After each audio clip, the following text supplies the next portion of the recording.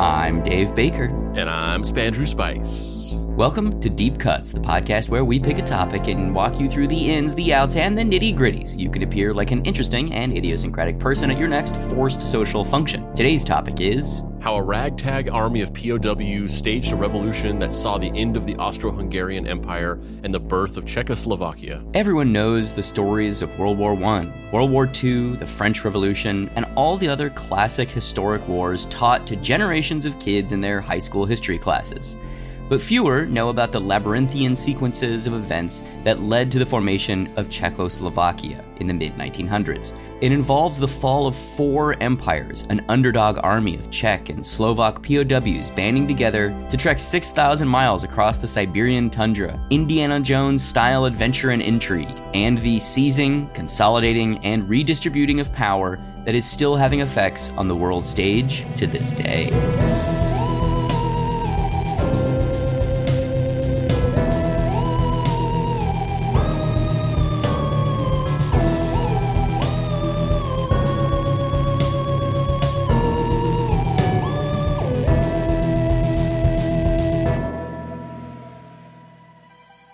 Act 1. Take me out. Adventure. It's a word we hear a lot, mostly from people trying to sell us something. A movie where Ryan Reynolds or The Rock wanders around jungles and historical landmarks and bickers with people in between fight scenes where somehow no one important gets hurt. An overpriced trip anywhere but here. Some tangential product of colonialism stripped of its rough edges by distance and time. Maybe just the newest flavor of a blended coffee drink. In this era, when everyone's a critic, people sometimes make hot takes about how being a character in a big, over-the-top action thing like James Bond or Marvel Comics or The Elder Scrolls would actually really suck. What with all the killing and stealing and catastrophe stuff. But that's kind of the point. Adventure in fiction hinges on characters doing stuff we wish we could do, but don't actually want to. People love it when characters survive absolutely hellish stuff and somehow get what they want, dust themselves off, and ride out into the sunset.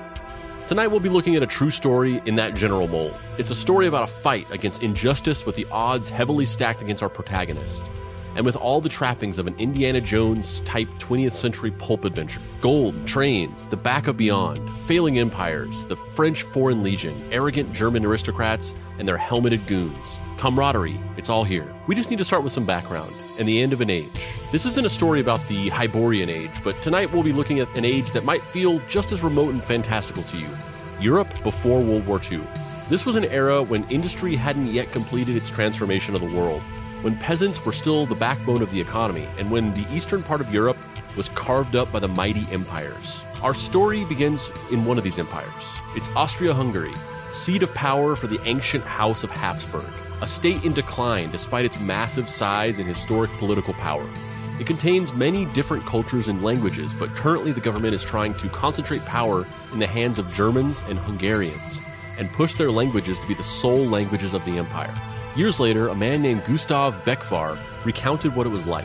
In 1905, when he was 11 years old, German Austrians held a festival in the city of Brno. The idea was to hold a holiday commemorating the unified German culture of the empire in a majority Czech city to build up a sense of shared national identity.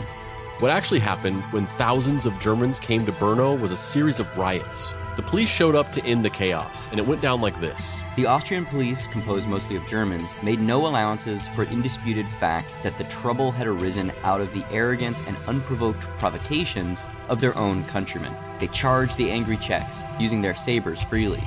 In one particularly fierce attack, my brother, who was trying to protect me, was struck by a mounted constable. The man savagely slashed his overcoat from his shoulder to his seat. Fortunately, he was not much hurt, but the brutal assault made a deep impression on my young mind. On the morning after the riot, we reached our Czech school to be told that we could not attend for the day because the Germans, in venting their spite upon us, had attacked the house, smashing windows, and strewing the floors with broken glass, stones, and fragments of smashed furniture. He had a lot of stories like this, like when his friend's father was fired for sending his son to Czech language school rather than a German one, or how the old man in the apartment across the street would sing German military songs at them from his window whenever he thought it would annoy them. Things like this played out all across the empire in 1,000 different ways for Austria-Hungary's ethnic minorities. As Beckvar put it, they'd never given us any reason to desire a closer union with the fatherland than was politically necessary. This is why late one morning at the end of June in the year of 1914, a 19-year-old boy by the name of Gavrilo Princip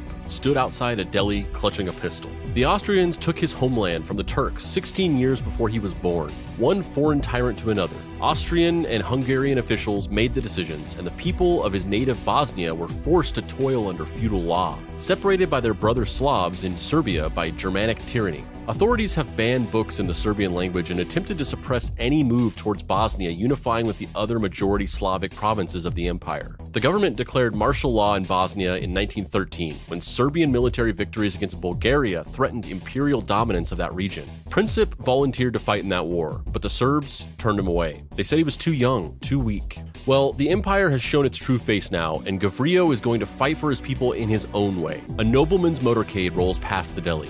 Gavrilo Princip, agent of a covert pro-Serbian terrorist group known as the Black Hand, raises his pistol and makes history. So we got a couple pictures of Gavrilo Princip here. In the top picture, he's the guy on the far right, and then on the bottom picture, he's a little younger than in the previous photo. Gavrilo Princip looks like a frustrated painter. I mean, either that or he looks like the lead singer of a early 2000s throwback garage rock band, which is ironic considering that the early 2000s throwback garage rock band Franz Ferdinand that's named after this event. Gavrilo Princip looks like the type of guy who loves neo-folk but gets embarrassed whenever anyone else says that they love neo-folk. Oh yeah, he's like a neo-folk hipster. Like he knows the real neo-folk bands, and anybody who's talking about that like that TikTok neo-folk shit, like that's not real neo-folk. That's like basically pop punk with banjos. Gavrilo Princip looks like the type of guy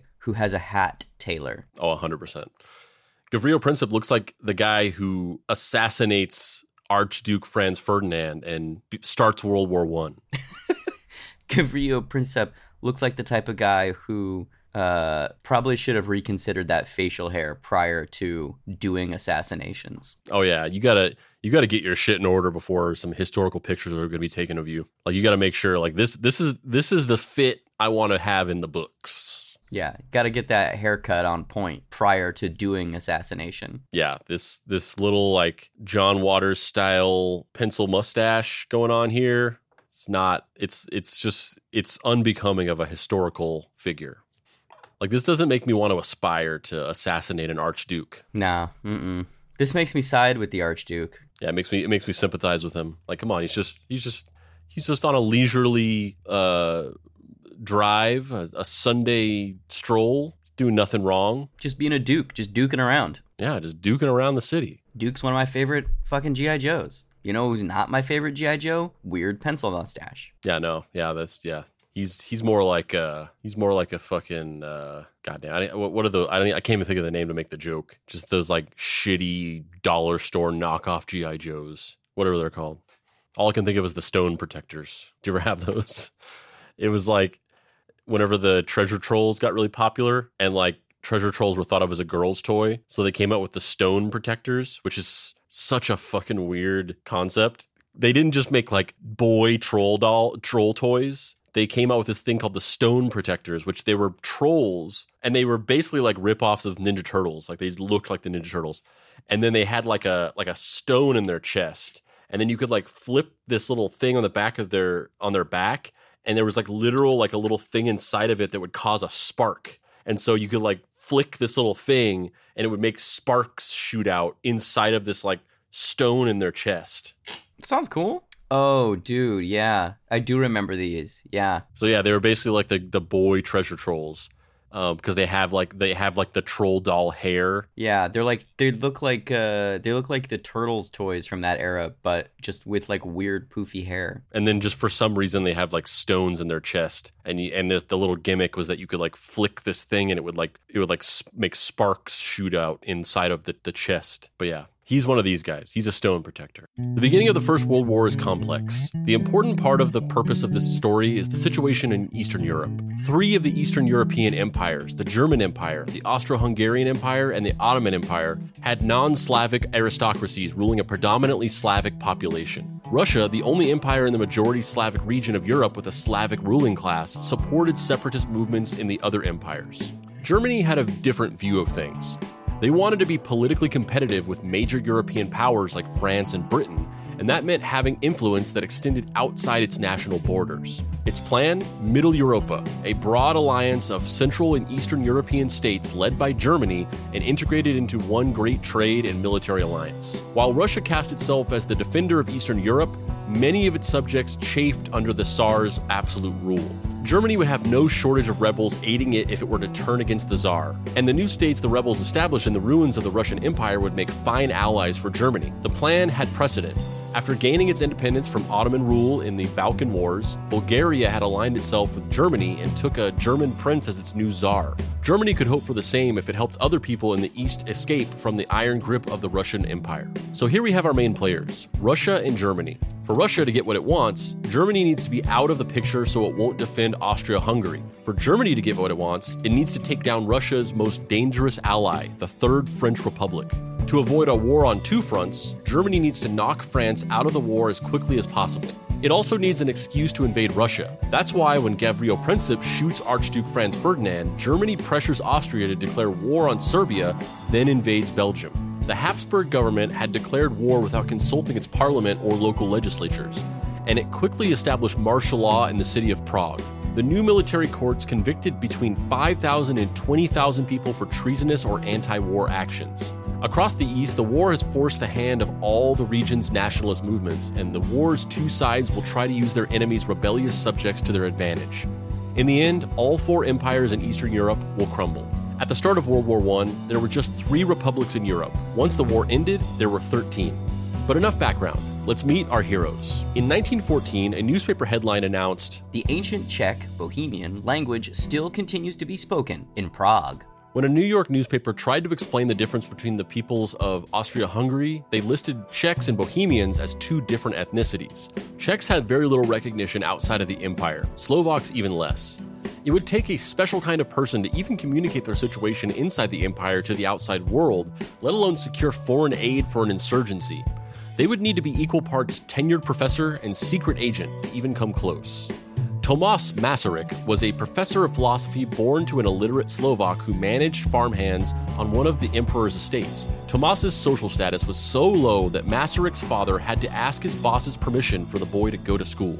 So this is Tomas Masaryk. What are we looking at here, Dave? Facial hair that is definitely overcompensating for a life of abject poverty, because that goatee is a rich man's goatee. Yeah, he's full Colonel Sanders. Yeah, that someone is rich and part of the aristocracy when they have glasses that don't have ear stabilizers. Yeah, Tomas Masaryk, he looks like he had the world's first extensive Japanese tentacle porn collection. Tomas Masaryk looks like the type of guy who's cosplaying as a college professor. Yeah, there's just a fake beard. He put his education to good use as a tutor in the city of Brno. He taught the children of Brno's chief of police, whose private library he used to pick up more languages. When the chief of police in Brno got a position as a chief of police in Vienna, Masaryk followed to continue educating the man's children. There he studied at the University of Vienna and acquired a doctorate in 1876. The next few years went very well for Tomas. While he was visiting the University of Leipzig in Germany, he met a rich American woman named Charlotte Garrigou, and after a courtship that apparently involved a lot of enthusiastic discussion of books, they got married, and took Garrigou as his middle name in a gesture of respect. The couple settled down in Vienna, and the newly rechristened Tomas G. Masaryk got a job teaching at the university. In 1882, Czech protests for self-governance led to a series of street fights between Czech and German students, and the imperial government decided it would be a good idea to split Prague's Charles University into Czech and German halves. Immediately, Tomas applied for a position as professor of philosophy at the new Czech college. Emperor Franz Joseph himself personally evaluated all the nominees in a shocking display of unwillingness to delegate, and accepted Masaryk because the Minister of Education thought he would be a moderating element. This turned out to be untrue. In addition to campaigning for Czech and Slovak rights, Tomas also co-authored a paper proving several supposedly ancient Czech epics to be forgeries. He also wrote a series of editorials defending a wandering Jewish handyman named Leopold Hilsner against allegations of ritual murder. His writings helped get the man's sentence reduced from death to life in prison. Look, all I'm saying is Leopold Hilsner is pretty close to our pal Hilsmer. Oh yeah, that's right. I remember that now. That time that I posed as a Jewish guy and ritualistically murdered all those people. Good old Papa Masaryk, he really helped me out of a bind there. I was totally guilty of that. If we look up those texts and he's talking about berries and mush, we might have to go on another time travel adventure. Is all I'm saying. The crazy thing is, they gave me life in prison, and I just stayed in the prison until they just all died, and then forgot why I was there, and then they just let me out. It was a pretty crazy 300 years. Wait, that doesn't make any sense. Yeah, it does. Don't do the math. But that is fucked up though. That like obviously we're talking about blood libel here. This Jewish guy gets accused of this very anti-Semitic blood libel bullshit, and then Masaryk proves that he didn't do it. And they're like, oh shit, he's innocent? Okay, instead of killing him, he just gets to go to prison for life. Like that's so fucked up. Oh, he's innocent. Okay, then he just life in prison for him then. He's still Jewish. I mean, he's still a Jew. He's still a Jew. Life in prison. Gavel, gavel, gavel. He also said that Hilsner was a notorious rascal who ought long ago to have been put in a reformatory. Sounds like me. But that's a far cry from wanting someone killed. Naturally, people accused him of being paid to write an article by Jews and protested his lectures. The first time they did this, Masaryk wrote, I was not afraid to come here. I therefore ask you to hear what I have to say. On the blackboard. He spent the rest of the class chalking arguments against all the allegations screamed by the crowd.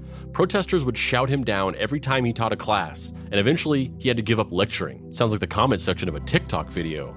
Hey! Despite it all, Masaryk worked his way up the political ladder, and in 1900 he became leader and sole parliamentary representative of a minor Czech nationalist party in the imperial parliament called the Realist Party. In March of 1914, in the face of large numbers of Slavic parliamentary representatives refusing to cooperate until they achieved national autonomy, Emperor Franz Joseph I adjourned parliament and assumed dictatorial power. This was also the year Gavrilo Princip shot Archduke Franz Ferdinand, and the Austro-Hungarian Empire entered into the First World War.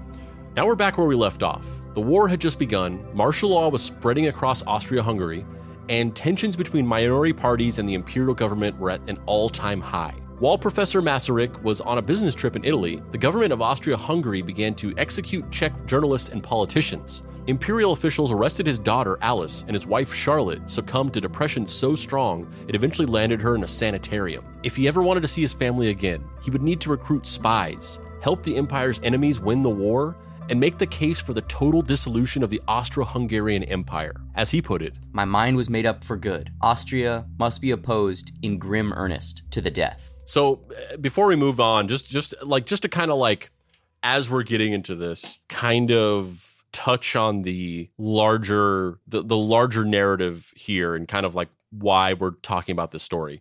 First of all, this was an episode that was written by Louis Paggi, who is a recurring guest writer for the show. He wrote the SCP series, and then this is another episode he's written. And both he and we find this very fascinating because, number one, this story just doesn't really get talked about in the sort of common historical pipeline that we tend to learn about most of like the major historical events surrounding the last few hundred years. Even though it had a massive part in the greater stage of World War I and World War II. But for some reason, this particular story just kind of, not some reason, it doesn't get talked about because it's not about Americans. That's why. But aside from all that, the reason why it's really fascinating is because the scope of it is something that you usually only ever see in movies. This just doesn't, as we'll get into and as we'll find out, this just doesn't feel real. Because essentially what we're going to get into is the fact that basically there was these three guys, and Masaryk was one of them, and we'll talk about the other two and some other figures in it, that kind of just single-handedly engineered the end of the four major European empires and helped to unite Czechoslovakia into its own independent nation state. And essentially bringing together these two groups of people that, felt culturally connected and yet were sort of like the redheaded stepchild of Europe, for lack of a better term.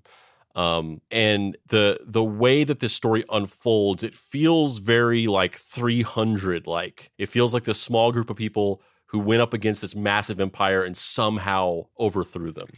And I just kind of wanted to set that stage that like that's really the reason why we're talking about this, is because this is a story that is both under discussed and also just frankly unbelievable that it happened this way. Yeah, it always feels like, you know how when the thing that's so cool about this story is the opposite of what happens when these stories get translated to some sort of fictionalized version that we then consume as a culture. You know, like this story feels like season 72 of a TV show where it's like the characters we've been following are too close to the plot. They all have the answers. They all become too central. You know what I mean? It's like season 7 of Star Trek or whatever, Next Generation, where it's like, does Worf need to be like a magistrate of the, you know, new Klingon Empire? I don't know. I kind of like him just being like a guy. Does Picard need to be like the central linchpin in the reconstruction of this new era of the Klingon Empire? I don't know. I mean, I guess it's cool that Picard is like narratively so close to the action, but also you're kind of like, I don't know. I don't need all of this. You know what I mean? Or like in TV shows where there's just like, oh yeah, and then this character and that character are siblings. Like in Return of the Jedi or whatever, where it's like, oh yeah, Luke and Leia definitely aren't trying to fuck each other. They're actually brother and sister, because that's what we need to have happen for the plot. There's so much of that in this story that doesn't feel like it should be real and doesn't feel like it should work. And these, you know, 2 or 3 random people end up just ascending to the point where they can dismantle a whole mechanism of oppression out of pure force of will. And you're just like, I don't know if a human being can do that. Like, that's a little unbelievable.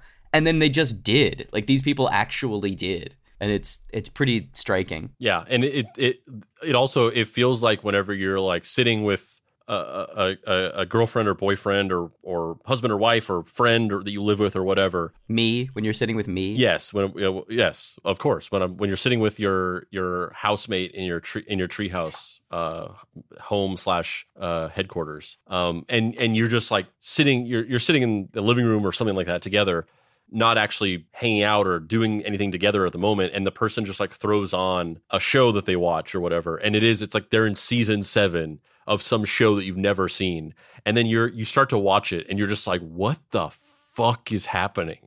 Like it's just it might as well be a different language to you because you're so confused about all the 7 layers deep like plot developments and inside jokes and like accumulated storylines that you literally, it doesn't resemble human life. You're just like, what the fuck is this? Yeah, like I don't know that I need Tasha Yar's evil Romulan clone to come back. Maybe Tasha Yar can just stay dead. Damn, that joke fell flat on its fucking face. But yeah, but also in all seriousness, the other thing that you said, that is what's striking about it, because you especially now, like there's a lot of discussion about the current state of the world and things like rise of fascism and overturning corrupt political systems and fixing broken or malfunctioning societal levers of power and systemic ways in which our culture and society functions, economic disparity and things like that. And people talk a lot about this idea that like there has to be this long game reforming of these things where people, organizing and, working in communities to change things at the local level over time will accrue into this slow snowballing of societal change where like, maybe our grandchildren will live in a utopian society or whatever. Like that's the way that people discuss these things. And this almost feels like the opposite, where these like couple of guys, they were just like, well, I want to change this. And then they just like did it within their own lifetimes. They were just like, mic drop, bitches. Yeah, they were just like, we have no time to waste. Let's do it now. Fuck it, we'll do it live. Fuck it, we'll revolution live. Before Masaryk left Prague, he had set up a covert organization he codenamed Mafia to conduct business inside the empire. And from Italy, he sent his friend Emanuel Victor Vasca to the United States to make contacts amongst its Czech and Slovak immigrant communities. One of Mafia's best recruits was the Austrian Interior Minister's butler, who dutifully sent Masaryk copies of any confidential document that passed through his employer's hands. Like, this doesn't sound like a real thing. This sounds like a spy movie where you're just like, but it doesn't actually happen. Like that's the thing. It's like you watch spy movies and people are like, actually, like being a spy is really boring. You just like sit there and wait for a long time, and then this doesn't feel real. Especially when it's just the added detail that it's his fucking butler, like this fucking evil Alfred Pennyworth motherfucker just out here like undermining. He's not even evil. He's on the right side. This dude rules. Fucking love this butler. This butler deserves his own butler. This is what they should have made that Pennyworth TV show about. Oh, you mean Pennyworth, Batman's butler? Or what was the show called? It was called Pennyworth for 2 seasons, and then the 3rd season, it was Pennyworth, the origin of Batman's butler.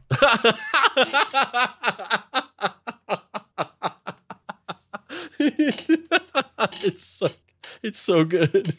I saw a billboard with that on it, and I was driving. We were driving. It was like in Hollywood or something like that, and I was with my wife, and I just started laughing out loud when I saw that because it was so funny to see it on a billboard. It's so ridiculous and stupid, and she did not understand why I was laughing that hard. Yeah, it's the first 2 seasons are just Pennyworth, and then for season 3, they retitled it Pennyworth: The Origins of Batman's Butler. That makes it sound stupid. Like that description makes it sound stupid. Yeah, Pennyworth, the origin of Batman's butler. Man, that's fucking so stupid. All of the Mafia's information found its way out of Austria-Hungary to Masaryk by way of a prematurely balding Czech socialist named Dr. Edvard Benes. He was a grim, calculating man with very few friends, who was born Edward and changed one letter of his name for reasons unknown. He changed the U in his name to a V. I mean, reasons unknown. I know the reason. It looks cooler. He was like, I'm a big fan of churches. Yeah, where they just like, I'm a big fan of those things that just like use the old style V to mean a U, or 2 Vs to mean a W, like The Witch or churches or that indie band Always. It was Benes whom Masaryk entrusted with knowledge of all his contacts overseas and his numerous and extremely detailed contingency plans for possible war scenarios. These included Russia successfully invading the Austro-Hungarian Empire but then being pushed out in a counteroffensive, the total collapse of imperial authority, or Masaryk's death. And this is Dr. Benes, Masaryk's American operative. Edvard Benes looks like the type of guy who stays just a little too long at the coffee shop. Yeah, speaking of which, he looks like Pennyworth. Yeah, he does kind of look like Alfred Pennyworth, yeah. So he was like, that's why he picked a butler. He was like, you get it. Birds of a feather, am I right? Butlers of a feather, am I right? We got to stay together. We got to stick together. What do you mean, sir? You know, people like us. Americans? No. Like, you know, the thing we share. Male pattern baldness? I was going to say premature baldness? No. I'm not going bald. What are you talking about? You know, we're butlers? You're a butler, sir?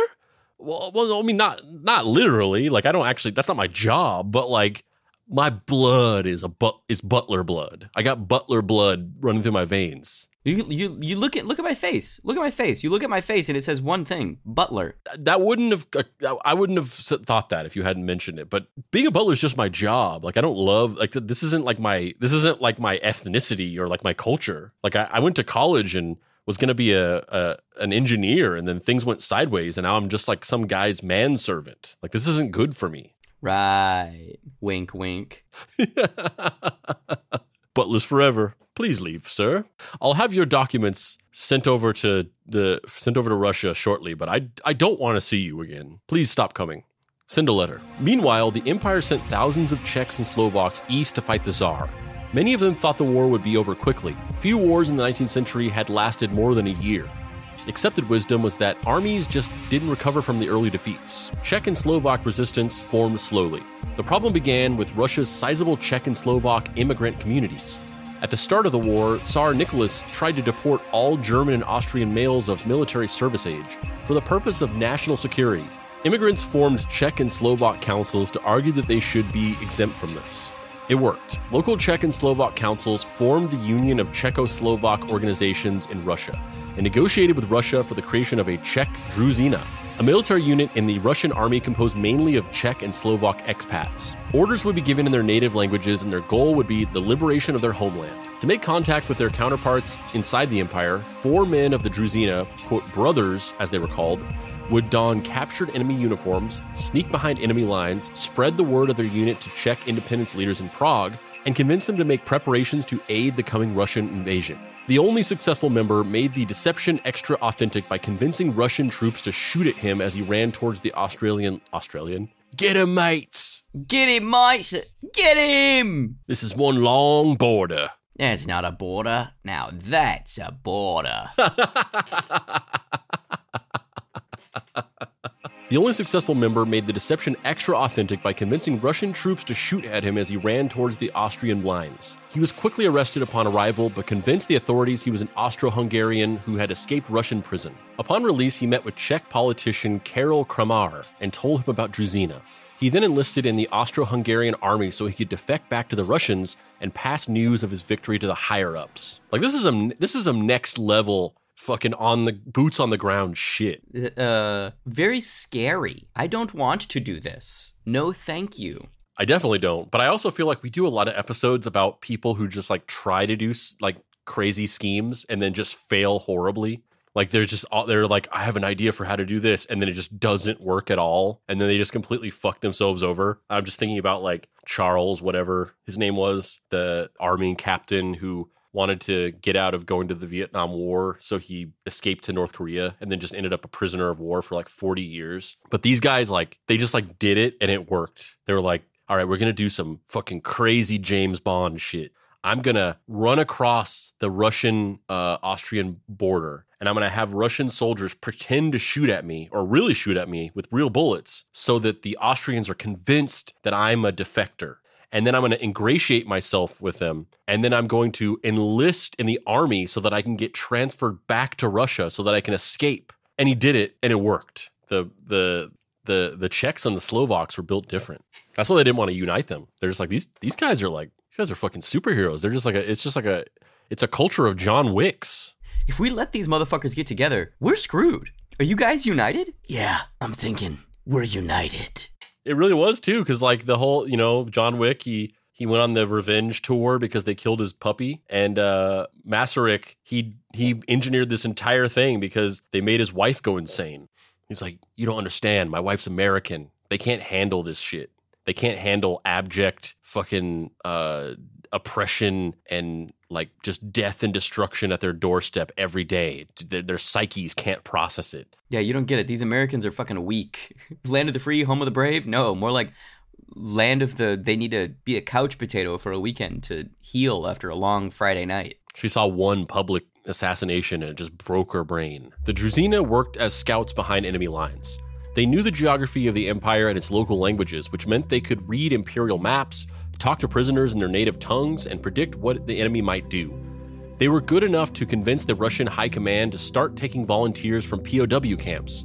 Volunteers only, because the loyalty of an enemy soldier you force to fight for you tends to be low. Russia took a lot of Austro-Hungarian prisoners. About a third of the empire's army ended up in a Russian prison camp by the end of the war. It became an issue because the Russians had to support them. POWs would march for days to get from the front to the trains that would take them to sorting camps, where the Russians registered them and sent them to even more remote military prisons. Theoretically, prisoners and minorities would get preferential treatment over German Austrians, Hungarians, and Germans from Germany proper. But Russia was so cash-strapped that basically no one got adequate food, clothing, or medical care. Not even Russia's own soldiers. Men on the prison trains had to beg for food from local peasants, and cold doesn't distinguish between inmate and guard. Under these conditions, the old ethnic rivalries flared up, and just about every tribe of prisoner insulted and fought every other tribe. And if you died on the trip, you'd only be buried if the ground wasn't frozen. Once you reached your destination, rats, fights, piles of corpses no one could bury, prisoners swinging moods between fury and depression, cholera, and the vast unforgiving expanse of Central Asia. Of the 200,000 prisoners sent east, 45,000 never made it home. Conditions improved in 1916. The Russian government implemented quarantines and inoculations for the sick. They built sanitation and recreation facilities, and prisoners were allowed to grow their own food and take jobs outside of prison. After all, they were in small towns in the middle of Russia. Where could they escape to? On one hand, their employers were legally allowed to beat them, but on the other hand, it's recorded that a few thousand POWs married local women. You get brutalized and attacked by your boss who just has like wanton legal right to beat the shit out of you, but also you get them local honeys. That's what I'm saying, baby. Them small town Russian village honeys. Dude, them babushkas, get it? Babushkas, you know what I'm saying? Yup. I'm just here, man. I'm here for that small town village life, baby. So what do you do on weekends? Go down to the crick? No, they don't have those here? That's just an American thing? Okay, moving on. But one fact stayed the same. Any way out of a Russian military prison was a good one. Meanwhile, Masaryk and Mafia kept fighting the good fight. Masaryk's business trip was in Italy to meet the dissident group called the Yugoslav Committee. He had planned to come back to Prague afterwards like everything was fine. That fell apart in early 1915 when he got a postcard from Austria. It said, "The book which you want is out of print and will not appear until after the war." This was a code. It meant Imperial intelligence was after him. Any trip home would be death.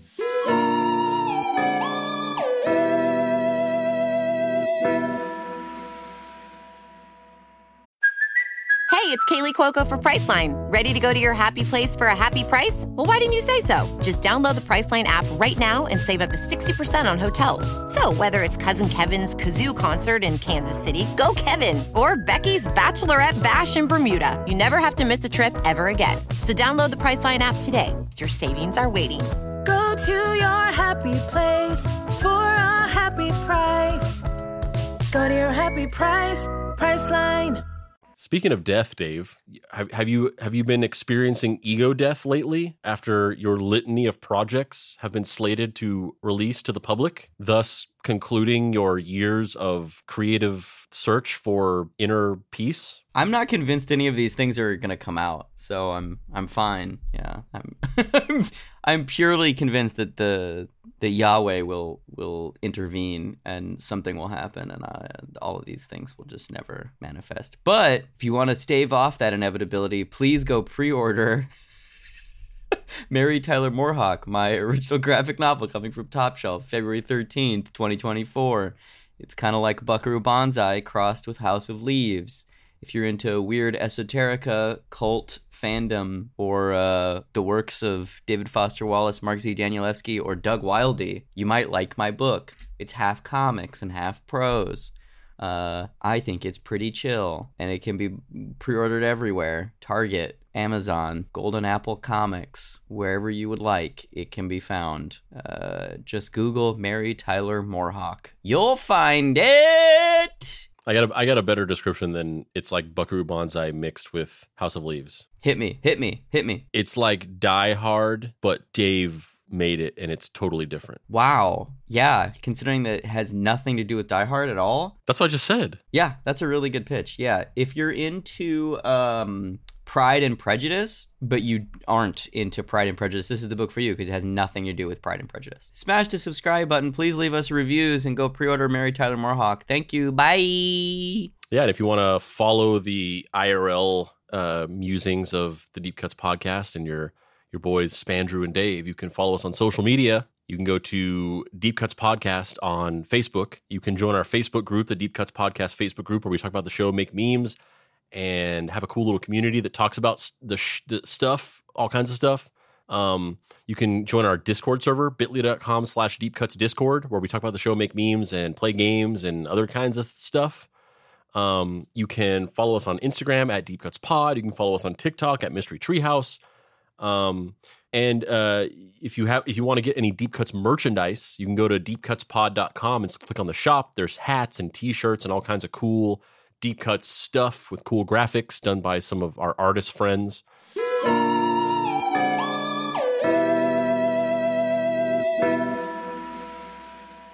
Act 2, Secret Agent Man. Tomas Masaryk and the agents of Mafia had passed the point of no return. Independence or death was not merely a slogan, Those were their only options. Their project had 3 goals. 1, disseminate propaganda for Czech and Slovak independence. 2, aid the war effort against Austria-Hungary by passing intelligence to France, Britain, and Russia, the Entente as they were called. And 3, create a Czech and Slovak revolutionary army. The whole concept of Czechs and Slovaks working together to create one state was Tomas's idea.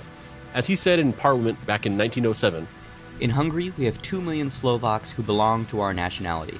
A people of 8 million will not, without further ado, leave 2 million of its co-nationalists to the tender mercies of Magyar jingoism. It is our duty, here and on every possible, to inform this House, Austria, and the whole of the general public that the Magyars are treating our Slovaks in a manner which is utterly inhuman." Czechs and Slovaks had similar languages and cultures, and both lived on the northern fringe of Austria-Hungary. The best way to think about it is that Czechs were industrial, mostly Protestant, and were ruled by Austria. The Slovaks were rural, mostly Catholic, and were ruled by Hungary. As a practical matter, Czech and Slovak organizations were more powerful together. Mafia was playing the spy game, and they played hard. Many documents got smuggled in fountain pens, suitcase handles, and boot heels.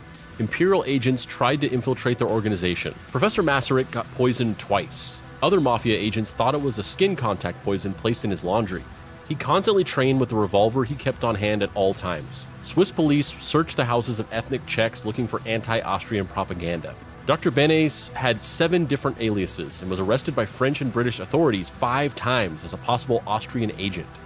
This ended when the foreign editor of the Times bailed him out. As he said, "Before long, that fellow may be signing passports, which you will have to respect. And then he may tell our government that a certain Scotland Yard inspector at Havre is a nuisance and ought to be removed, so treat him kindly." Mafia couriers actually arranged with British intelligence to get publicly arrested and released for lack of evidence as a smokescreen tactic. Millions of dollars poured in from the Czech and Slovak communities of the USA. Dozens of publications arguing for independence circulated Europe. Independence activists got articles published in newspapers like the New York Times and The Spectator. The governments of France and Britain gave official nods towards the liberation of Austro-Hungarian minorities. Dr. Benes said of the intelligence he sent to the French, "Every report makes people grateful and puts them under obligation to me."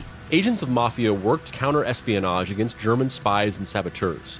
They revealed a scheme by the German and American ambassador to covertly send supplies to Germany, and were involved in stopping a German plot to reinstall the president ousted in the Mexican Revolution. In 1916, Masaryk and his allies created the Czechoslovak National Council to centralize all Czech and Slovak independence organizations. In effect, it was a Czechoslovak government in exile. All this would be pointless without their army, though. As Professor Masaryk said, "In a world at war, mere tracts on historical and natural rights would be of little avail." All hope for that lay in Russia's Česká Druzina, but those brave men in the service of the Tsar were in a bit of a tight spot. The Central Powers, Austria and Germany's faction, were pushing deep into Russian territory. They had taken Serbia and Montenegro too. In the face of all of this, Tsarist officials were trying to stop the Druzina from recruiting more POWs. No less than the mad monk Grigory Rasputin told the Tsar not to take more volunteers from the prisoner camps. There was fear in the halls of power that a Czechoslovak unit would be loyal to Russian interests. Russian Foreign Minister Sergei D. Sazonov was desperately trying to keep the Druzina under Tsarist control. He saw their support of Masaryk's National Council as a threat. After all, Masaryk had written an acclaimed 2-volume treatise called Russia in Europe, condemning the empire as backwards and despotic. A Czechoslovakia built under his principles would be a wide crack in Russia's control of the East. It all came to a head in April of 1916, when the officers of the Druzina declared Tomas G. Masaryk their official leader and began collecting taxes from Czech and Slovaks living in Russia. They no longer needed Russian money. They were no longer under Russian influence. He found it in the form of Joseph Durek, vice president of the Czechoslovak National Council. Durek was popular, Czech, and unabashedly pro-Russian. In February, Sazonov invited him to Russia to speak with the soldiers. Conveniently, the Tsar agreed to release all Slovak POWs 2 months later. Czechoslovak support for Russia was at an all-time high. Durek entered Russia claiming to be the true representative of the Czechs of Austria-Hungary. He spun a yarn about how the oppressed Slavs of Austria longed for the Tsar's benevolent rule, and how he was going to set up a new Czechoslovakian organization right here in Russia. This is Joseph Durek. He looks like a entrant into the bi-weekly dive bar look-alike competition called Are You the Real Sigmund Freud? Will the real Sigmund Freud please stand up? He looks like the type of guy who makes people call him Siggy in bed, if you know what I'm saying.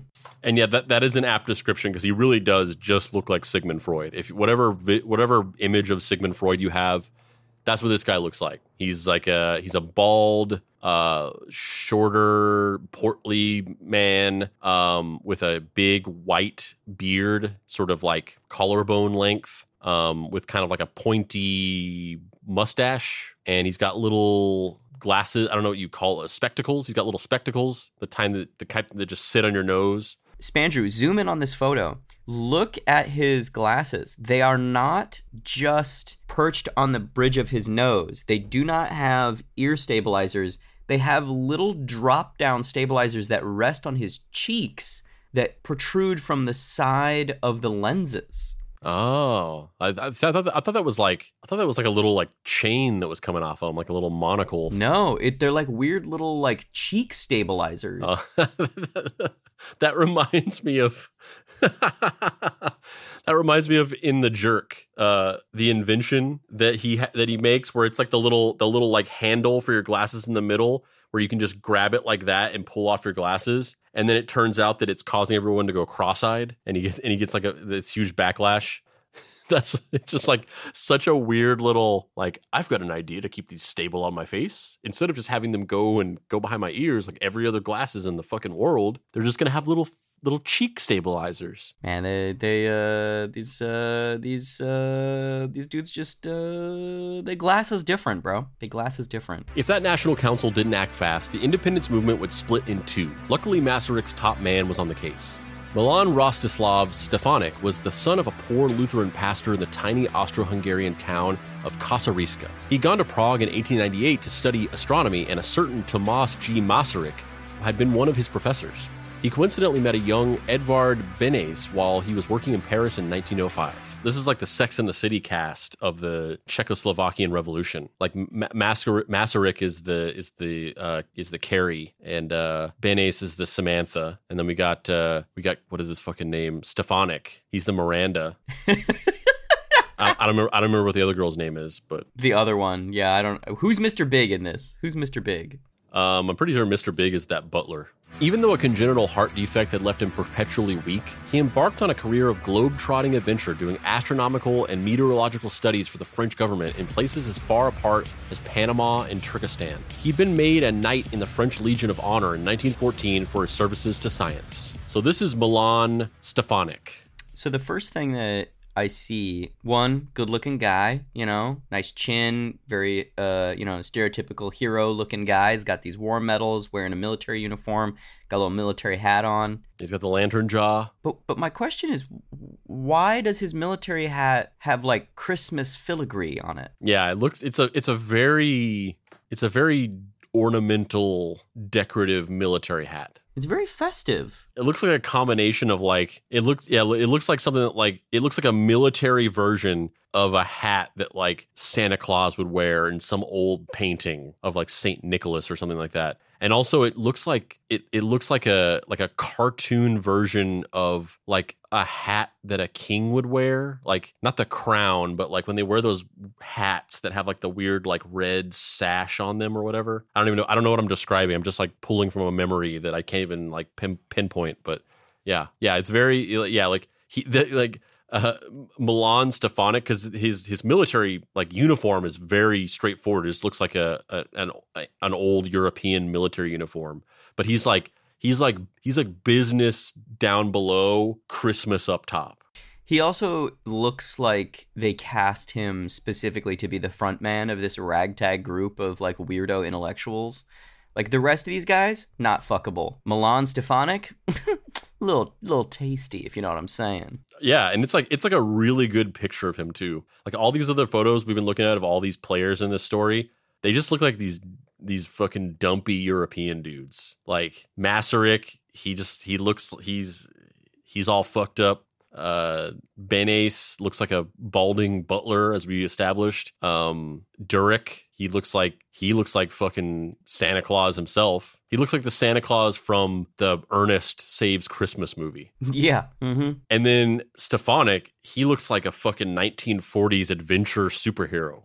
Yeah, like, is this dude going to be starring in the newest remake of King Solomon's Mines? Like, what the fuck? And it's funny because it establishes that out of all of them, he had like a heart defect that made him like very frail. Well, you know what they say about motherfuckers with heart defects?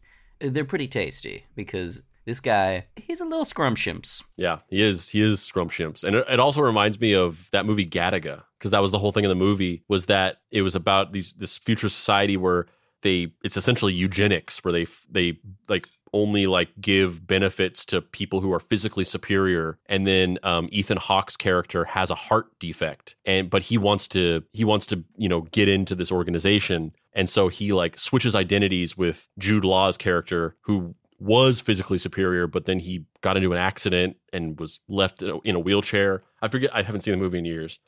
But he has a heart problem, and then he has to like run on that treadmill and try not to have a heart attack every time he does it. And then he pees. That's the big turning point in the movie, is how he pees. Yeah, they finally had the big third act twist is he prefers to pee sitting down. He's just like, why wouldn't you do this? You want to stand up every time you're peeing?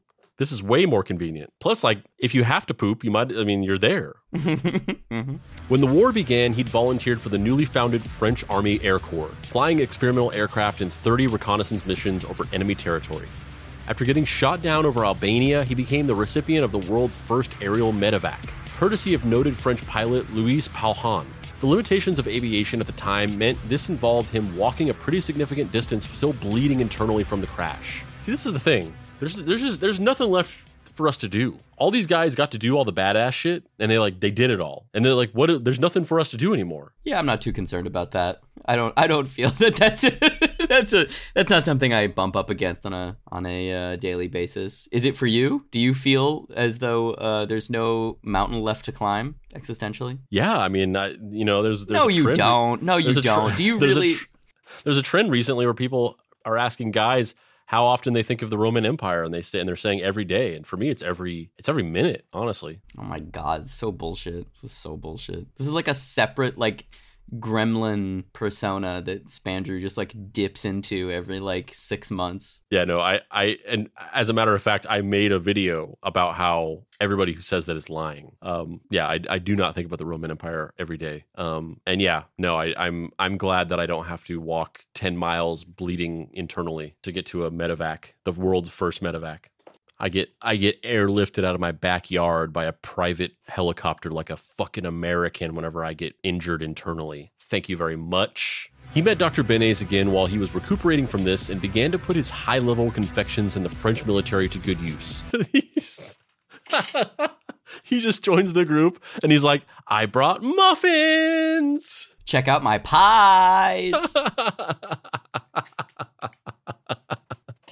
You guys have not had a pineapple upside down cake until you've tried mine. He met Dr. Benes again while he was recuperating from this and began to put his high-level connections in the French military to good use. In effect, he became the third leg of the Masaryk-Benes Stefanik trio as the group's Slovak representative and token conservative. He didn't trust democracy as the basis for a Czechoslovak state and wanted a king.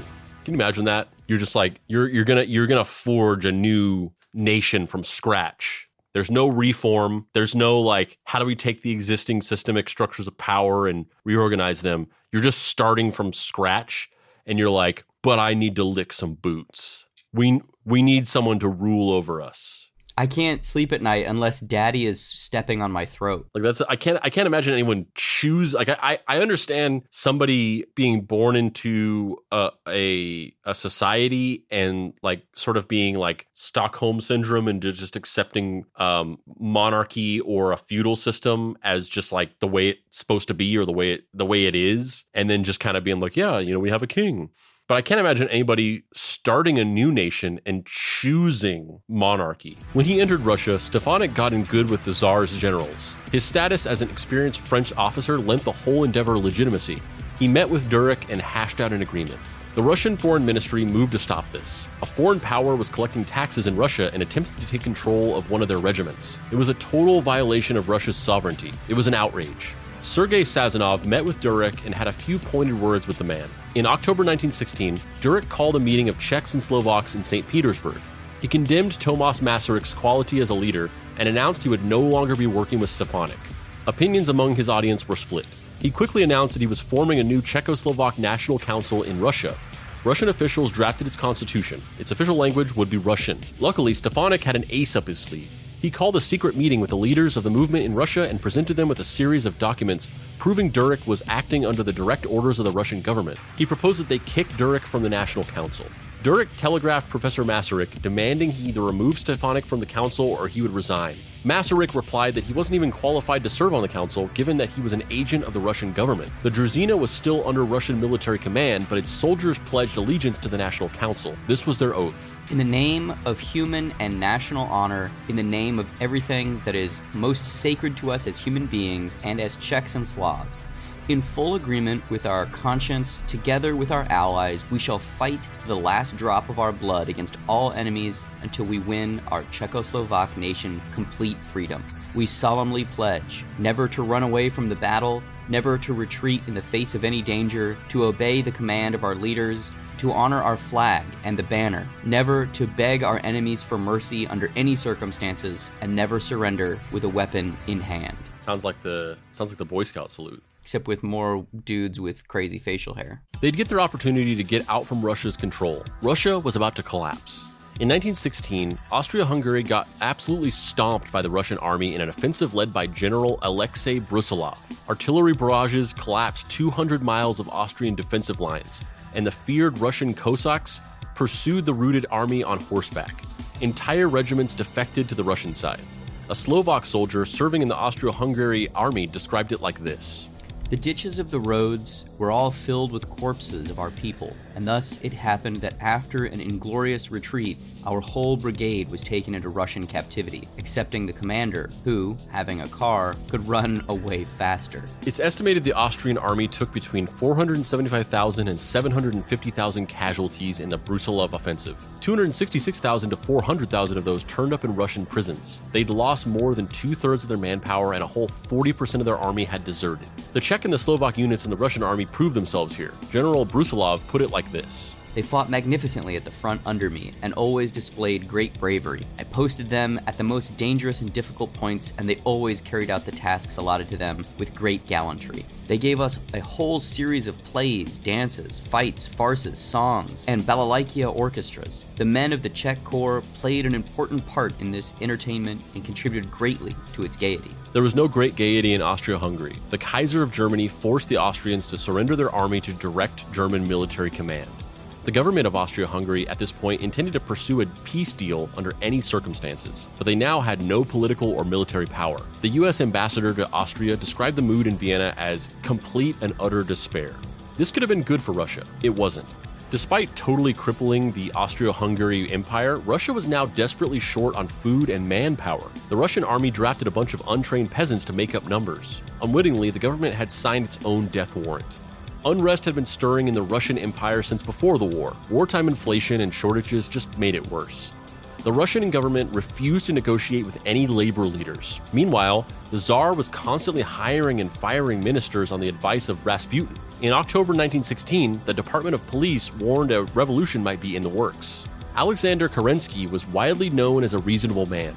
He led an opposition party in parliament, and it took a lot to make him angry. When the entire cabinet of Russian ministers walked out of parliament in the face of an angry crowd, he gestured to their empty chairs. He began a speech with, "You must annihilate the authority of those who do not acknowledge their duty. They must go." And launched into a list of every failure of the current government, culminating in him screaming, "Is this stupidity or treason?" And here's this Sith Lord-looking motherfucker, Alexander Kerensky. Look at this guy. He's either about to destabilize the balance of the force, or he's going to drop the most fire gothic new wave album of the 1980s. Yeah, for real. You know, do you know the Spider-Man villain Hammerhead? He looks kind of like a live-action Hammerhead, because he's got that flat hairdo, you know, that Hammerhead uses when he just, like, runs into people with the top of his head. Yeah, I love this guy. I love his vibe.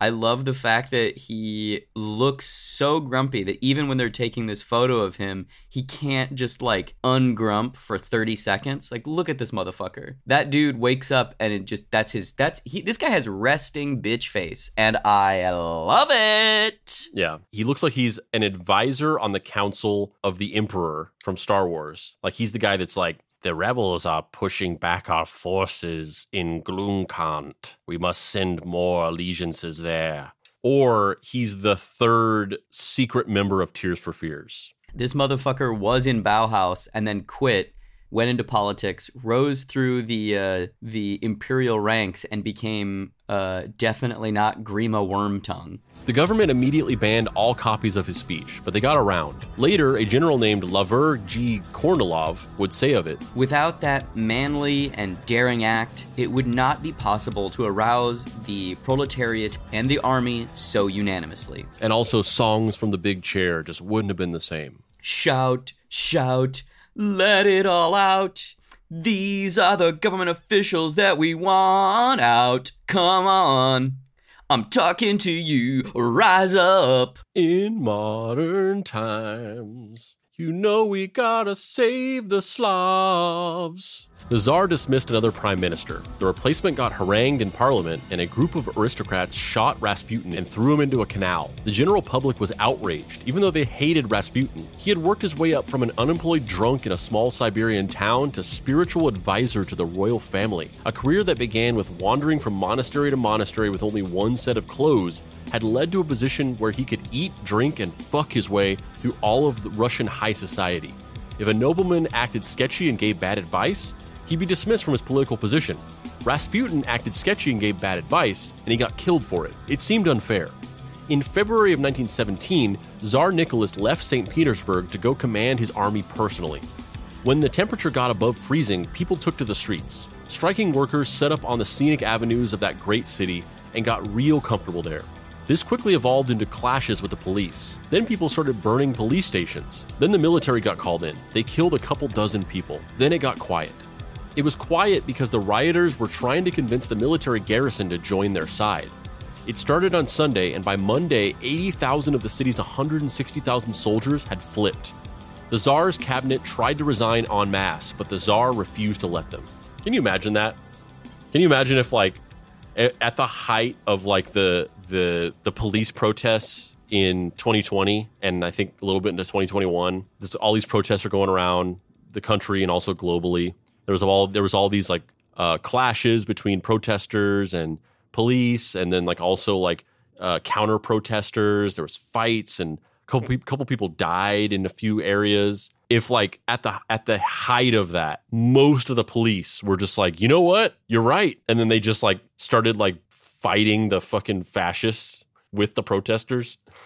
If only, bro. If only. When I was in France, it was interesting because the vibe was like half that and then half just like bootlicking. So like you would go from block to block during the manifestations, and sometimes the cops and the firefighters would be protesting with the people, and then you'd get to a different block and it was just a totally different vibe, and there were all these fucking like SWAT looking, you know, French military National Police style dudes with like, you know, shields and batons and riot gear, and it was like, oh, these guys are not chill, bro. We got to get the fuck out of here. It was really weird. Yeah, we've talked about this on another episode, but that was when I was in France and Italy. The military presence there is jarring. Like whatever problems you have, like anybody has about the U.S., like you don't just like go out and see like 5 dudes with assault rifles at a park, just like being like, huh, I'm just kind of standing here looking at the clouds, but you know, if you get out of line, I'm gonna fucking spaghettify you.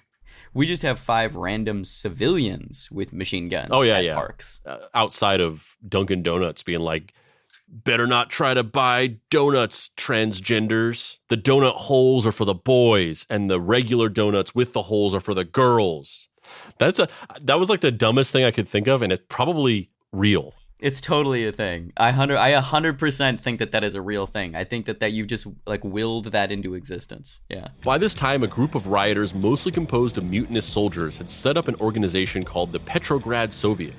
Petrograd was St. Petersburg changed to sound less German. it quickly started calling delegates from other Russian revolutionary movements. Like they got shit done. Yeah, it's interesting. I just listened to the podcast series all about the Weather Underground that was produced by the son of the main woman who like put together the movement called Mother Country Radicals. And I like that period in history, and I am fascinated specifically with the Weather Underground. So I was like, oh, maybe I'll learn some stuff I didn't know. Turns out, yeah, I learned a bunch of stuff I didn't know from that, because it's all these interviews with all of the people that were there at the founding of the Weathermen, and also were there through it going a little sideways, and when it kind of fell apart and got taken over by even more extreme leftists.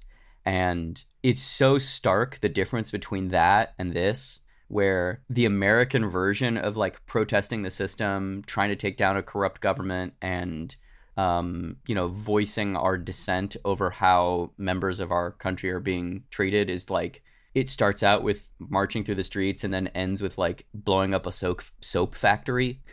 Like that's the only thing we got. It's like, I don't know, let's just blow up a soap factory, where these motherfuckers are like coordinating with multiple cells, having, behind the scenes butler manipulation, political, dossier smuggling campaigns, like fucking wild.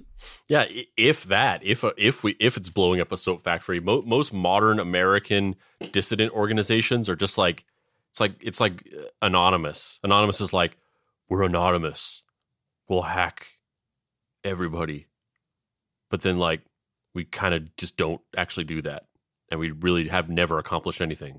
Yeah, the Weather Underground situation is fascinating too, because at a certain point it kind of just like devolved into being a cult, where people were so consumed with deprogramming themselves about patriarchal thought and deprogramming themselves about racist thought that they started having these like weekly shame-a-thons that would then devolve into orgies, where every X, number of people would be picked, and they would be put up, and they would have to explain how their thinking or their life benefited from being white, or how horrible their thought patterns were. And they would be like literally publicly shamed and sometimes abused and beaten for these thoughts that they were having, or these means by which they had accrued privilege, which would then manifest as them.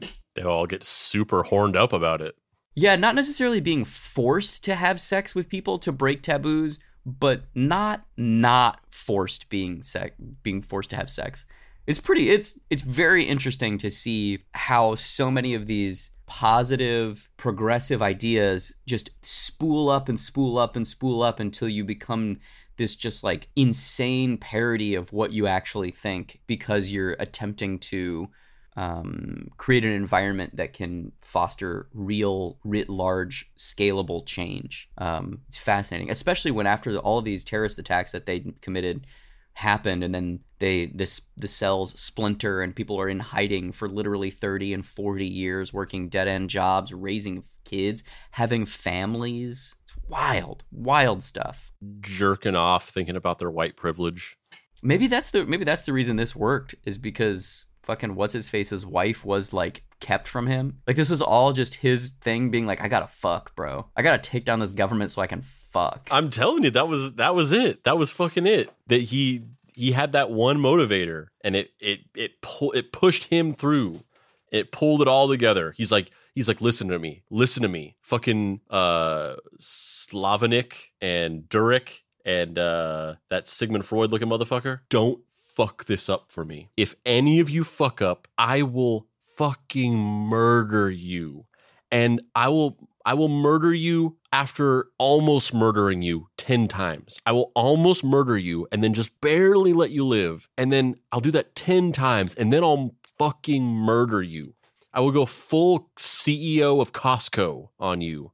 And they did it. He's like, don't fuck this up for me. I ain't down with them babushkas. He just goes into the office in the morning, and he's like, California girls. What's going on, dude? What's going on? Oh, nothing. I'm just thinking about how I'm going to I'm just thinking about how I'm going to fucking smash it. He goes into their dissident the dissident revolutionary office, just like, California girls, California. They're just like they're all standing there watching them, and then just like a tear rolls down Durek's eye, and he's like, we're gonna win this for him. We got to get this guy some. California.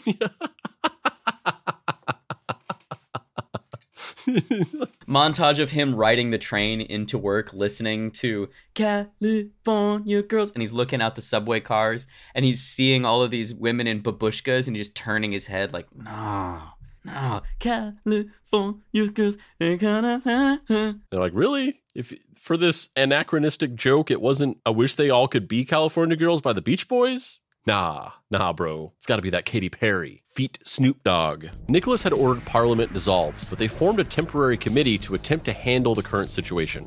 Their original goal was not to form a new government, but people kept pledging allegiance to them. They met with the Petrograd Soviet to resolve the current situation. Together, they drafted a new constitution, made the Tsar abdicate, created a law that guaranteed freedom of assembly and speech, and declared a new Russian provisional government. Unwittingly, they also redeemed the full value of the death warrant the previous government had signed. See, the temporary committee and the Petrograd Soviet had agreed on a few other things.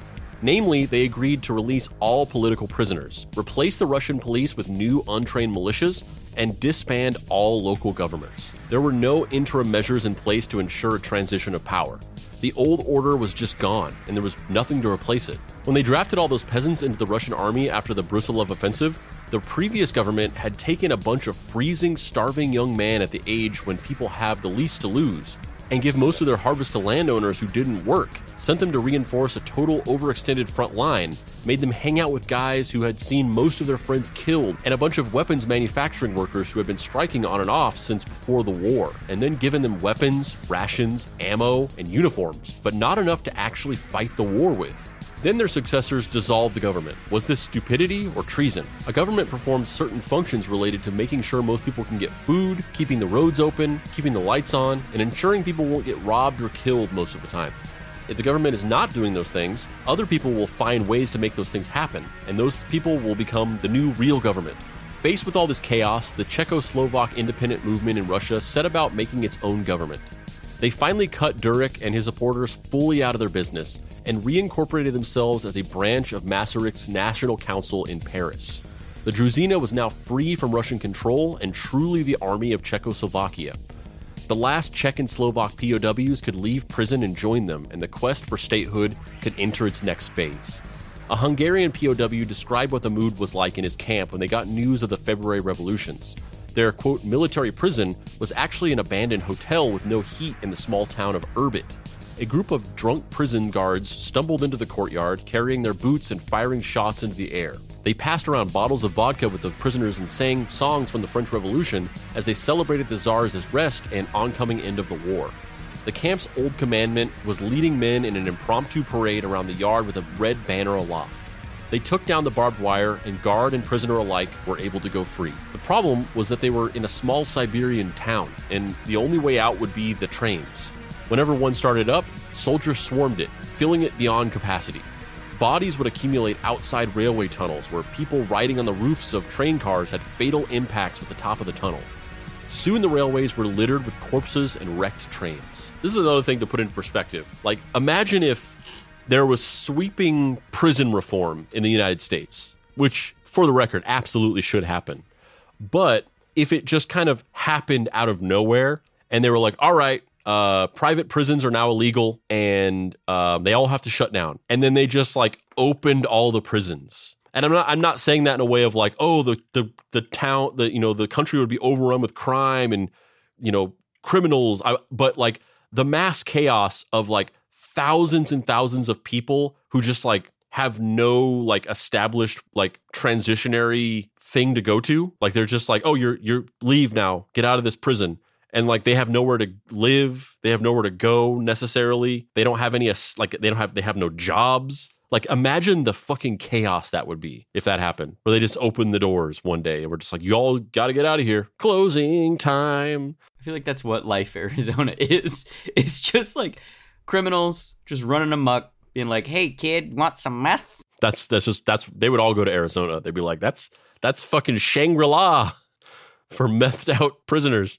Also, in a very real way, this kind of happened in the 1980s whenever Ronald Reagan passed the laws that basically made it where psychiatrists, that he raised the number of hours that you had to train in order to be a licensed psychiatrist. And so a bunch of these people who ran these like mental institutions and homes suddenly just no longer had a license because they didn't pass this threshold.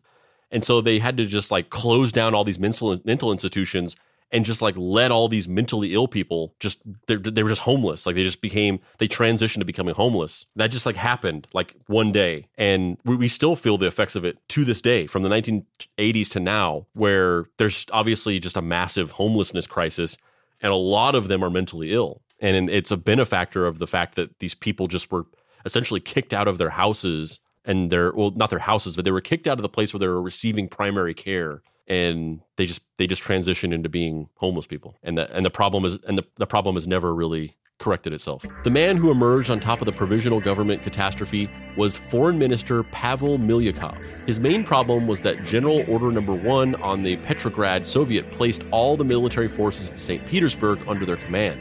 Given how many soldiers were already on their side, it wasn't just hot air. This was a problem because Milyukov announced the provisional government's intention to continue the war and, in fact, increased Russian territorial goals. Among other things, he wanted Istanbul, aka Constantinople. If you are either brushed up on your history, brushed up on your They Might Be Giant lyrics, or brushed up on your Tiny Toon Adventures episodes featuring They Might Be Giants lyrics. Pushback was immediate. Rioters took to the streets demanding peace without annexations or indemnities, and the chaos continued. Russia had a war, but no state. The Russian people had come together to get rid of the Tsar, and now that the Tsar was out, it was clear no one had a plan. By the summer of 1917, though, 4 people with very big plans were on their way to Russia: Vladimir Lenin, Joseph Stalin, Leon Trotsky, and Tomas G. Masaryk.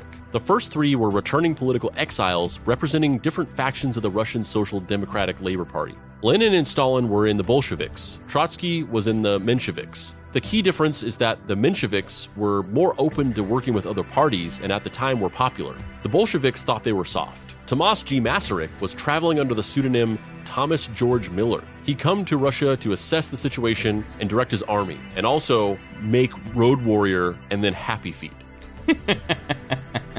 He made an agreement with a French diplomat to give his newly stateless army some legitimacy.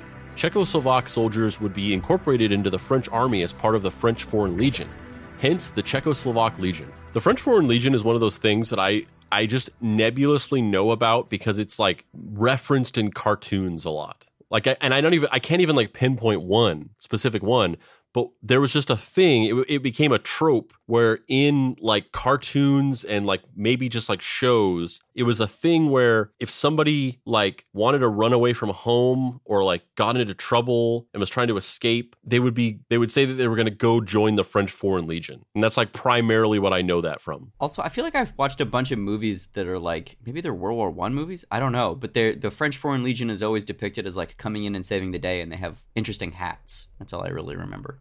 Yeah, and I guess the thing is that it's a French military that basically allows like expats from other countries, and if you join it, like you can come live in France without going through the other legal channels of immigration. Sign me up. Right now, let's go. I'm turning this off. The Russian army was in a very bad position in the summer of 1917. The Empire fielded 15 million soldiers in total during the war, and 55% were dead, wounded, or in enemy prisons. The dead alone made up 1.3 million men. General Mikhail Alexeyev had to go to St. Petersburg and tell the provisional government and the Petrograd Soviet that the Russian army was defeated. The provisional government's Minister of War, Alexander Kerensky, decided to bet the war on one last all-or-nothing dice roll, despite threats that the men would kill their general if he ordered another offensive. They gathered together the surviving loyal soldiers of the decimated Russian regiments, grouped them together as shock battalions, and supported them with as much artillery as they could scrape together. One of these shock battalions was made of 3 rifle regiments from the Czechoslovak Legion. They fought well, At the Battle of Zubarov, they broke through 3 successive fortified enemy trenches and captured more than 3,000 Austro-Hungarian soldiers and 15 artillery pieces. One soldier recalled, I approached the enemy with 10 grenades, and the first rifle came from the Austrian I took it from. 2 of the Austro-Hungarian regiments were majority Czech, and many of their soldiers just defected to the Legion once they realized whom they were fighting. The fame they earned at Zubarov led to a new influx of POWs signing up for their ranks. The Russian army, on the other hand, would never recover. Another 170,000 Russians were dead or wounded. 230,000 had been taken prisoner. 55% of Russian losses were soldiers that simply surrendered to the enemy. So many soldiers pretended to be sick that illness reports rose 200%. The popularity of the Bolsheviks skyrocketed, as they were the only political party willing to advocate immediate peace at any cost. The German Empire led to a counteroffensive in July of 1917. The Russian front line collapsed. A Bolshevik soldier described it as such. Authority and obedience exist no longer. Persuasion and admonition produce no effects. Threats and sometimes shots are the answer. For hundreds of miles, one can see the deserters, armed and unarmed, in good health and high spirits, certain they will not be punished. Back in St. Petersburg, the situation was getting worse. With even more protests on the streets and Bolshevik popularity on the rise, Kerensky started sending raids against the Bolsheviks. Lenin fled to Finland. Trotsky got caught. Stalin disappeared into the underworld of St. Petersburg. When the prime minister resigned, Kerensky took his job without giving up his position as Minister of War. He moved into the Tsar's Winter Palace, where soldiers camped out in the ballrooms and hung their laundry off the walls. He ordered General Kornilov to attack the garrison of the Petrograd Soviet and demanded his ministers make him dictator. Then he fired Kornilov by telegram. Dang, the breakup text? Damn, he got that breakup text, bruh. He got that, I'm not feeling it anymore. You aren't even worth saying this in person. And there's going to be like some emojis in this shit. Like a little like, it's not you, it's me with a little crying emoji, heart eye emoji, and then prayer hands emoji. Kornilov refused to stand down. He attempted to raise the army in a revolt to depose Kerensky, disarm the Petrograd Soviet, and save Russia. Germany was closing in and their state was collapsing from the inside. This wasn't about right and wrong. This was their last shot at survival. He wrote his plea as an open letter to the newspaper Novo Vremya. People of Russia, our great country is dying. Her end is near. Forced to speak openly, I, General Kornilov, declare that the provisional government, under the pressure of the Bolshevik majority and Soviets, is acting in complete harmony with the German General Staff and is killing the army and shaking the country. The terrible conviction of the inevitable ruin of the country compels me in these frightful times to call upon all Russians to save their dying land. All in whose breast is a Russian heart that beats, all who believe in God, in the Church, pray to Him for the greatest miracle, the saving of our native land. I, General Kornilov, son of a Cossack peasant, declare to one and all that I desire nothing for myself other than the salvation of our great Russia, and vow to lead the people through victory over our enemies to the Constituent Assembly, where it can determine its future destiny in the form of its future political life. I cannot betray Russia into the hands of her ancient enemy, the Germans, who would make slaves of the Russian people. I prefer to die honorably on the field of battle so that I may not see the shame of degradation of the Russian land. People of Russia, the life of our native land is in your hands. Their army did nothing, and he surrendered on September 1st of 1917. That makes it awkward. You publish this impassioned plea for people to rally up behind you, and they're just like, nah, and then you have to surrender. Like that's egg on your face. You guys couldn't just like humor me for a little bit? Just put up a little resistance? No? Nothing? All right, cool. Sick. Yeah, that's a real Larry David moment. That letter ended with. Meanwhile, Masaryk was doing gangbusters recruiting for the Legion. He had multiple Czech and Slovak newspapers circulating the POW camps in both daily and monthly forms, and volunteers were joining in the thousands. In early 1918, the Legion numbered a little over 47,000 soldiers. And just to reiterate, this is like 3 dudes who were just like, you know what? Fuck this shit. Czechoslovakia for life, bitches! And then just like bootstrapped this whole thing. Yeah, it was the real rise and grind mindset paid off here. Yeah, hustle. These guys were hustlers. This was hustle culture to the max. He was just posting TikToks being like, I do the 100, 100, 100 method. I recruit 100 people into the new Czechoslovakian division of the Foreign Legion, and then I send 100 emails asking for people to donate money, and then I kill 100 motherfuckers who stand in my way, because we're going to have a free Czechoslovakian state, goddammit. And then I think about my wife for 100 minutes. I'm here in the garage. I was just taking a buggy ride through the St. Petersburg hills. But you know what's better than this nice fancy carriage is revolution. I don't even call it revolution anymore. I call it freedom units. Of course, there was also the several coincidental and circumstantial historical moments that happened to coincide with all of their secret missions that kind of like all lined up in perfect place for this whole thing to be facilitated. So it wasn't just them doing it themselves. There was a bunch of crazy shit going on that just kind of happened to work out for them, but still crazy that it's like three dudes. It's like four dudes and like one of them kind of was an asshole and they just did this whole thing. And then the fourth dude was like Dave Mustaine getting kicked out of Metallica in their early days and then being replaced by Kirk Hammett. Derek was Dave Mustaine. Yeah, but even so, they still used a bunch of his solos and bullshit on those records after he got kicked out. Mm-hmm. And then he went on to form a not as successful but still very successful competitor band. He's still around. He's doing stuff. He's still around making music that I honestly prefer to Metallica, and I actually really love Megadeth, and I love the music, but I also love the weird kind of like 1980s style conspiracy theory lyrics to them. But I would never want to actually meet or hang out with Dave Mustaine because there's no way he's not like a hardcore QAnon guy.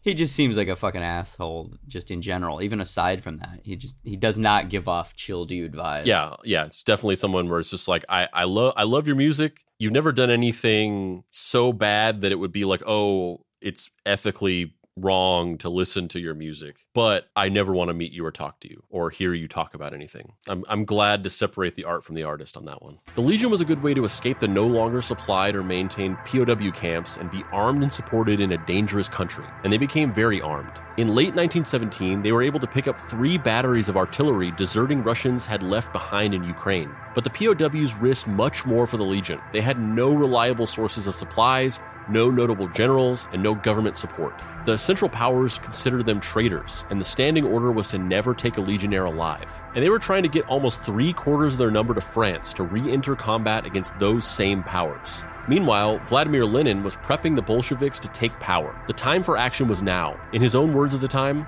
"The peasant uprising did not wait. The war does not wait." He sent commissars to every military unit near St. Petersburg. These were political officers that would act as the authority of the Bolsheviks. Late in October, troops supporting Kerensky attempted to eject all the commissars from Russian high command. The Bolsheviks responded by sending out a militia called the Red Guards to seize strategic locations all over the city. They met little resistance. Lenin declared the provisional government overthrown and had his men capture the Winter Palace.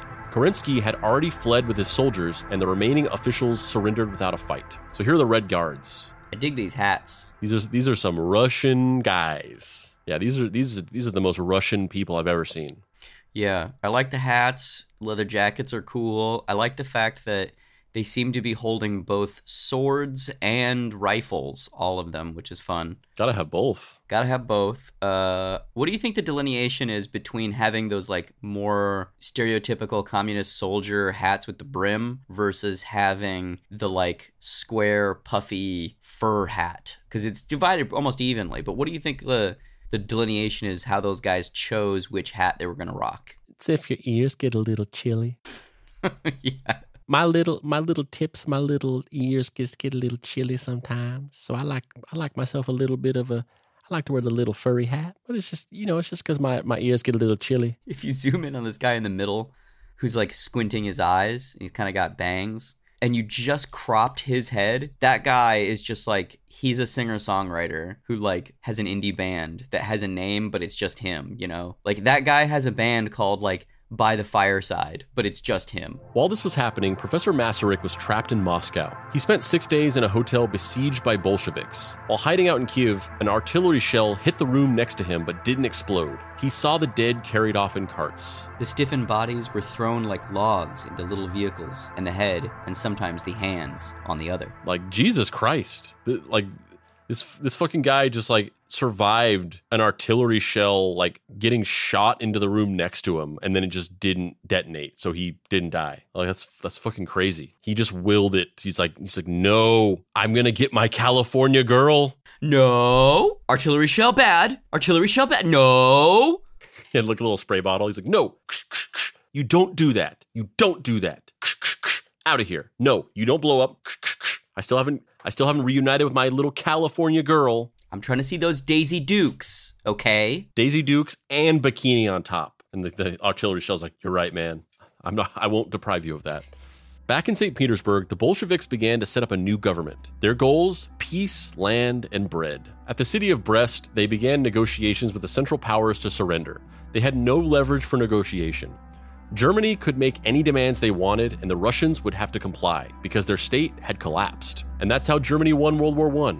Theoretically, they'd achieved all their war goals, but the Western nations of the Entente were still fighting. In autumn of 1917, the Bolshevik government issued the Declaration for the Rights of the Nations of Russia, which allowed the peoples of the former Russian Empire the right to form an independent state. One of the countries that did was Ukraine, where the Legion was encamped. It was now a battleground between Ukrainian separatists and pro-Soviet Red Guards. Masaryk desperately tried to keep his men out of the fighting, refusing to stay in Kiev to help fight off the Germans. He cut a deal with the Bolsheviks to get his men away from the front, and sent a copy of the agreement to the French government with the note, a proof that it is possible to do business with the Bolsheviks. Meanwhile, Leon Trotsky was trying to make the negotiations with Russia last as long as possible.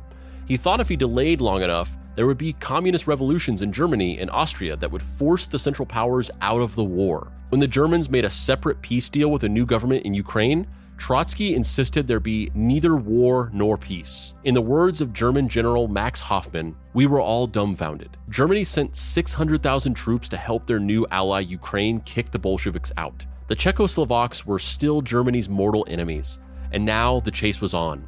Legionnaires fled eastward mostly on foot, crossing as much as 96 miles a day through snow and ice to outrun the German army, in a desperate attempt to flee Ukraine. That's when things got interesting. But the story isn't over yet. There's still more thrilling espionage, globe-trotting action, and political intrigue in the quest to topple the great European empires and establish the nation of Czechoslovakia. Next week on Episode 2 of The Greatest War Story Never Told.